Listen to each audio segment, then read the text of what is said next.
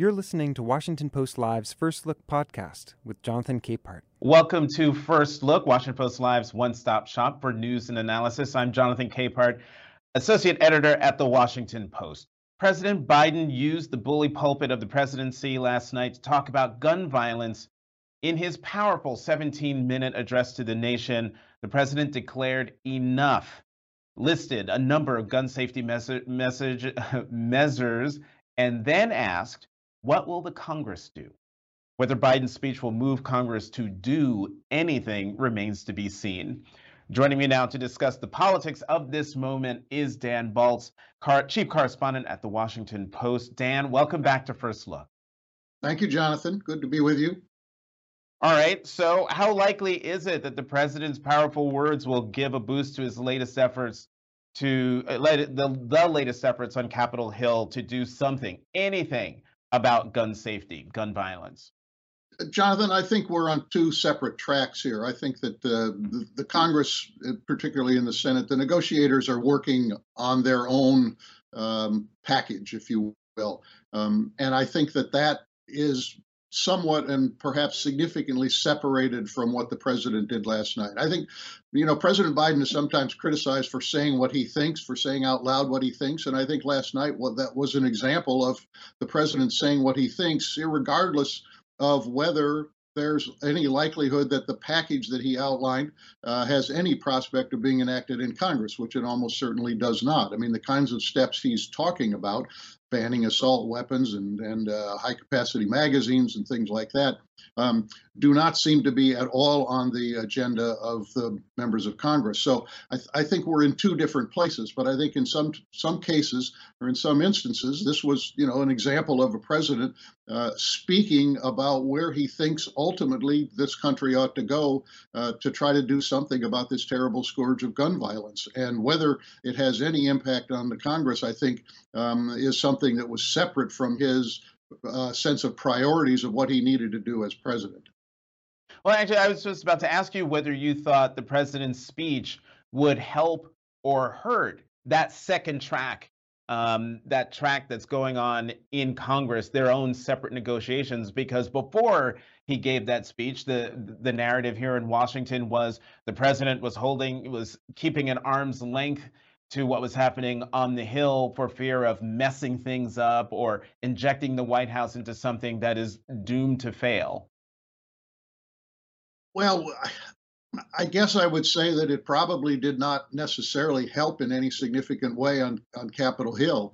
We know that Republicans would like him to stay out of it, and I think some Democrats probably feel that same way, that these negotiations have to take place among the, if you will, the family in the Senate, without intervention by the president or without a kind of an effort on the president to rally public opinion. But I think all the members of Congress can feel that we're in a place where, in some way or another, there's pressure for some kind of action. Now, what we're talking about in terms of Congress is quite modest. Let's be honest about that. But people like Senator Chris Murphy, who has been, a champion supporter of doing something, has made it clear that he believes any progress is progress. Any kind of enactment of a law, however small, is some sign of progress, which ultimately over time could lead to other changes. That's probably an optimistic view, given what we know about the rigidity and the opposition to anything significant in terms of gun control. But that's where things are in the Congress. But we've had 3 mass shootings over a 2-week period, 2.5-week period. And as the president said, and I think he spoke for a lot of people, enough. What do we do about this? So, moving public opinion is part of the challenge of a president. It's always been said that the president can only go as far as public opinion is willing to go. He's trying to move public opinion a little bit. Whether it's going to have any impact on the Senate, I think, is questionable. Right. And in that speech, there was a bow to reality from the president where he listed all of the things that he wanted to do and acknowledged that, they might not go anywhere in the Congress, and therefore the American people need to rise up and go to the ballot box and have their voices heard in November, which I thought was an interesting turn in the president's speech. As you noted, there have been 3 mass shootings in the last 12 days or so in the United States.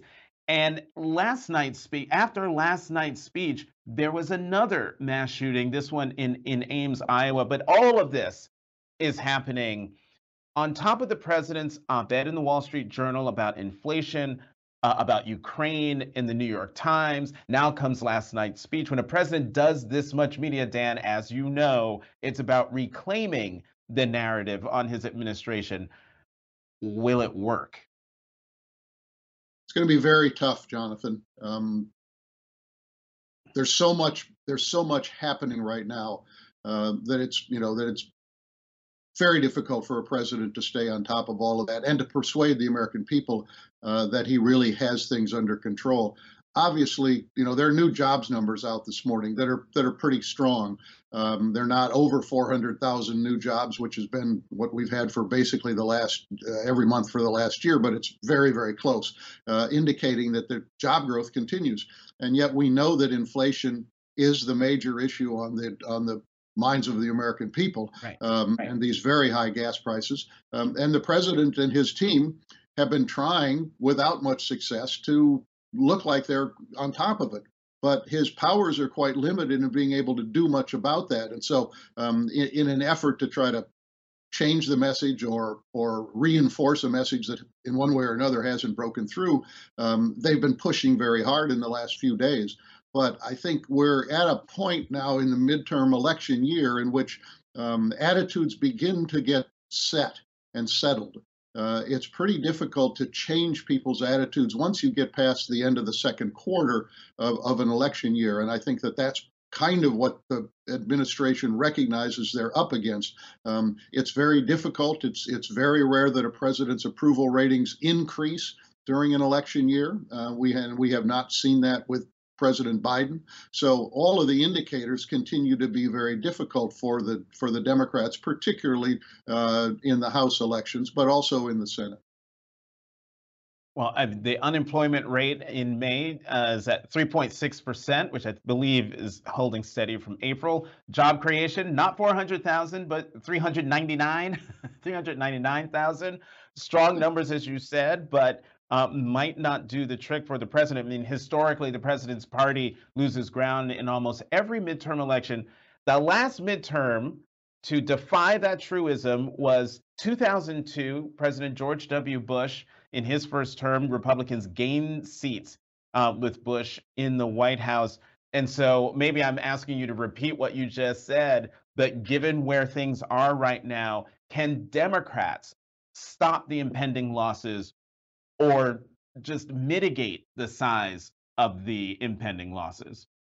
I think Democrats are at a point where their hope is simply to keep losses as low as they possibly can. But there's every indication that the Republicans don't need many seats. They only need a handful of seats to take over the House of Representatives. There's almost no way that the Democrats are going to be able to prevent that. So I think we're looking at a minimum of a House in Republican hands come next January. I think that the other battle will now be focused on the Senate. And that's, we're basically in kind of toss-up range as to whether the Democrats will be able to hold what is a 50-50 quote unquote majority in the Senate, or whether they will slip back and we'll see Mitch McConnell as the Senate Majority Leader come January. So the range of losses that people are talking about, people who are better handicappers than I am, are in the range of, a loss of 20 seats in the House, 25 seats in the House, 30 seats in the House, somewhere in that range. And that changes the whole equation for the Biden presidency, as everybody recognizes. Oh, is the unreported story here, Dan? I mean, we focus so much on the House, but is the unreported story that the Senate, I mean, you just said a moment ago that, it's in toss-up range, but that the Senate is gone for the Democrats as well? Well, it may be. I think that, there are a handful of Democratic seats that are at risk. Arizona is one, Georgia is another, Nevada is one, possibly New Hampshire, although I think that's in a little better shape because Governor Sununu, the Republican governor, decided not to seek the Senate seat to challenge Maggie Hassan. There are a couple of Republican seats that are at risk. One is Pennsylvania. Senator Toomey is retiring, and that seat is going to be up for grabs. At this point, we don't know who the Republican nominee is because they haven't been able to finish counting what is a very close race in that primary. Ron Johnson in Wisconsin, incumbent, is certainly very vulnerable. He's been underestimated in both his previous elections and prevailed when Democrats thought they were going to be able to win, but he's at risk. So when you balance those scales, you've got a situation in which it could tip either way. And I don't think we know at this point. Part of it will have to do with where the levels of enthusiasm are in November between Democrats and Republicans. Republicans have had the advantage throughout the year. We'll see whether the gun issue or the pending abortion decision by the Supreme Court changes that equation. It's certainly possible that would happen. But the battle for the Senate is going to be a battle royal from here to November. Yep, as always, I'm sitting here in agreement with Dan Balz. Dan, chief correspondent for the Washington Post, thank you, as always, very much for coming to First Look. Have a good weekend. Thanks, Jonathan. You too. All right, we're going to keep the conversation going with our Opinions Roundtable in a moment. Let's go to the opinion side of the Washington Post, where we will find my Washington Post columnist colleagues, Charles Lane and Jennifer Rubin. Chuck, Jennifer, welcome back to First Look. Thank you, Jonathan. All right, I want to start this conversation by taking a look at a portion of President Biden's speech last night that asks the key question. Watch. Over the last 2 decades, more school-age children have died from guns than on-duty police officers and active-duty military combined. Think about that. More kids than on-duty cops killed by guns. More kids than soldiers killed by guns. For God's sake, how much more carnage are we willing to accept? So, the key question from the president: how much carnage are we willing to take? There have been close to 20 mass shootings since Uvalde, and maybe 21 if you count last night's shooting right after the president's speech in Ames, Iowa. I'll start with you, Jennifer. Your reaction to the president's speech, did it meet the moment? Will it change in any way the political dynamic? Well, I think for starters, it was actually one of his better speeches. It was short, it was empathetic, it had a clear message, and I think he channeled some of the anger and frustration in the country. Sometimes the president is there to lead, and sometimes he's there to act as a mirror. And in that case, I think he was reflecting a lot of what people are feeling. So rhetorically, I think he met the moment. I think he sees that the Republicans are somewhat on the defensive, that people are very angry about the utter lack of progress. Did it move the equation? I tend to agree with your prior guest, Dan Balz, always a good principle, that it's really going to depend upon what happens in the Senate. There are these private negotiations going on. And if you want to be really cynical, you could say that the Senate negotiations are going so well that the president got out there with a speech to try to take some credit for it if, in fact, the senators reach an agreement. But I think the emotional moment required the president to speak. And I think the president all this week was attempting to once again kind of seize the bully pulpit and put himself back in focus. This White House has had such difficulty positioning him in a way that, as they say, breaks through. And so you saw an op-ed on inflation, you saw him meet with the baby formula executives, and you saw the speech this week. So I think it's really an effort to force him back into the public eye and to project strength and empathy. Mm-hmm. Chuck.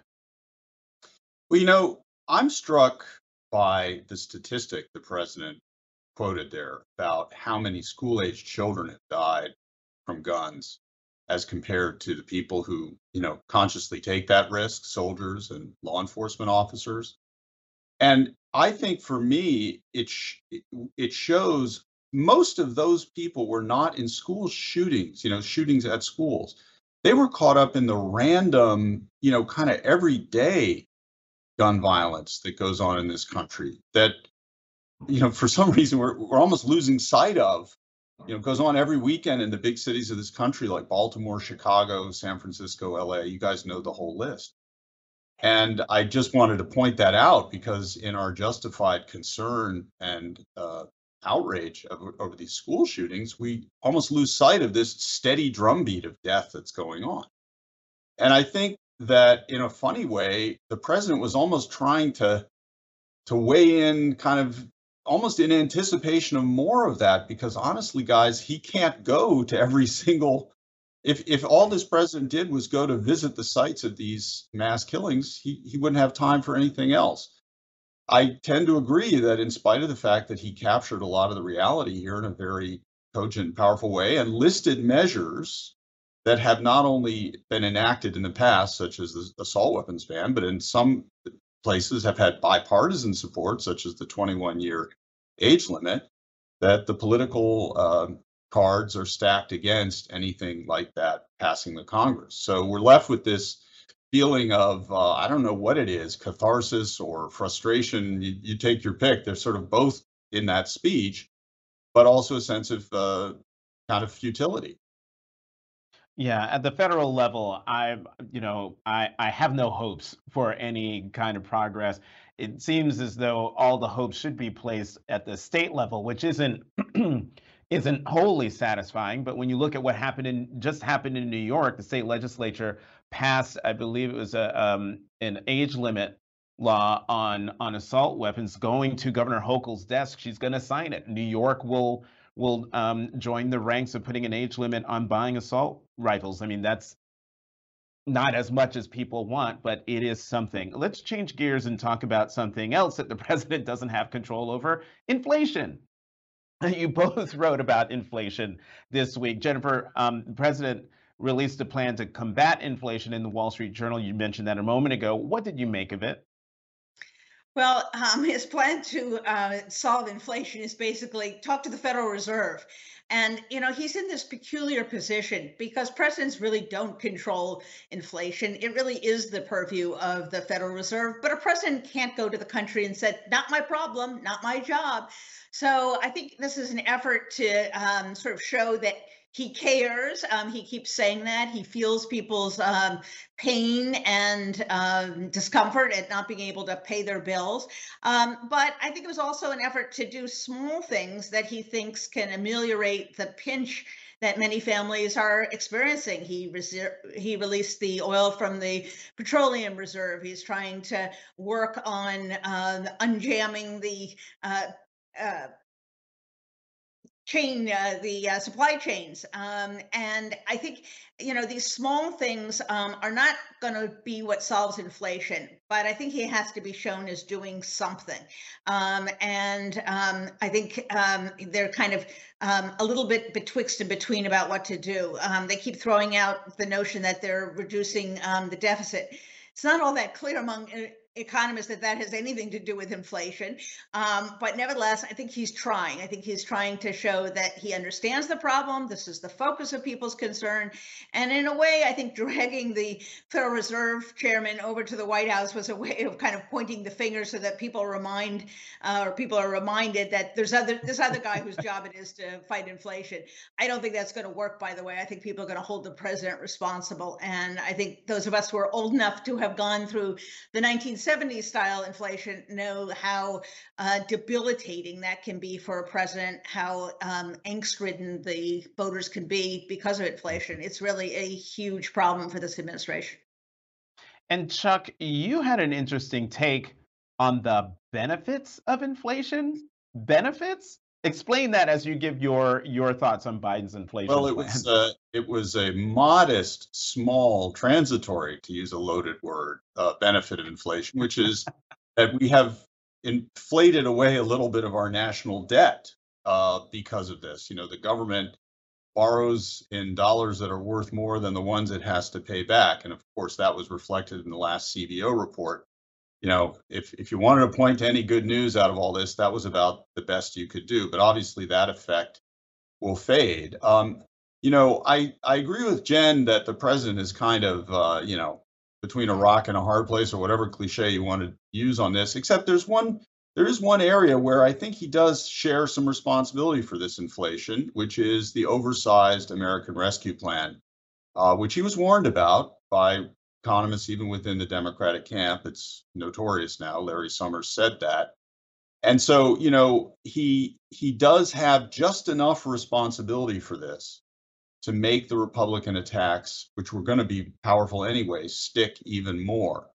And, the other aspect of this is there are certain things he could do, such as removing tariffs or at least reducing them on Chinese goods, that he can't do because they're unpopular politically, particularly within, the Rust Belt states where he and Democratic candidates are trying to win. So, it is worse, I think, even than Jen says, in terms of the problem that this is creating for him. So today, the jobs numbers came out, the unemployment number came out, unemployment at 3.6%. That's good. Job creation, 399,000, not as good as April, but still good. Is that something that the president and Democrats can hang their hat on and try to show the American people that, look, the economy is going better than you think? Well, it's yeah, very hard yes. to convince people that things are better than they think. This is the problem he faces. The vast majority of people are employed now. They were employed before. Everyone, however, is suffering from inflation. So the job numbers are great for those who haven't had work. And frankly, the fact that they're not too high is some help in the inflation realm, but it's really not going to solve the inflation problem. And you see the president struggling to remind people, look, we've created all these jobs. Look, the economy has come back much faster and further than we thought. And yet people are still, saddled with inflation. And the truth of the matter is, I'll just share it amongst us three, is that the very rescue plan, which has produced this very, very fast recovery, is the same plan that's contributed to inflation. And this was a trade-off. The president overspent perhaps on the rescue plan and beat all the predictions in terms of return of economic growth and jobs. But the result was inflation. And now he's stuck with inflation. He got the jobs, but people aren't all that impressed by the jobs. So he has the inflation problem. Just a footnote. I think the thing that causes them not to be impressed by the jobs is that their real wages are being eroded quite significantly by the inflation. So you get a new job, it supposedly pays $20 an hour, but it feels like the $18 an hour you got last year. I was just looking over here at my Twitter machine because there was a tweet there about the wage growth, and wages are growing, but they're being stripped. The power of those wage growths are being stripped by inflation. Let's talk about American democracy as a campaign issue, Jennifer. How do President Biden, the Senate, and House Democrats avoid or mitigate the issue of inflation and, as you say, put democracy on the ballot? It's very hard. People are very motivated by their everyday economic needs. But I think for a lot of reasons, the least of which is not the least of which is that the Democratic base needs to be engaged. I think he does need to, and I think Democrats out there running need to portray an accurate picture of what the Republican Party has been, which is very radical, very extreme, very obstructionist. And I think they have to make the point that if they want functional government, functional democratic government, they have to make choices at the ballot box. And if they keep returning Republicans to power, we're going to get more gridlock. We're going to have this disconnect between Washington and the general public on guns, on abortion, on most other things. And more importantly, we're empowering people who are very destructive of our democratic process, who we've seen are, sort of cheering from the sidelines, a president who continues to deny the results of the 2020 election, and that are really seeking across the country now in a rather terrifying conspiracy plan is the only way to put it, to undermine elections district by district, precinct by precinct. So I think it's it's important for the president, who has been very mushy in his rhetoric, to draw a clear distinction between the Democratic Party, which is frankly a normal party, flawed, has policy problems, and the Republicans, who have become a rather menacing force in American politics. Whether they'll be able to do so, I don't know. And I doubt they're going to be able to distract them from inflation, frankly. So then, Chuck, is protecting our democracy a compelling electoral pitch? No, in a word. And unfortunately, the reason for that is that everything Jen said swamps it. The reality of the economic situation, and I would add the perception, at least, and in some places the reality of rising public safety issues, crime, are a proven presidency killer. Just ask Jimmy Carter. And the people, I think what we should all reflect on is the fact that, notwithstanding all the things Jen says about the Republican Party, so many people are willing to turn to them in this situation. I think that is a very sobering reality. And in my mind, and I've written this before, it speaks to some extent to the political malpractice of this White House and this Congress in, perhaps making mistakes, failing to anticipate inflation and so forth, that have set them up for what looks to me like a very, very large wave defeat in November.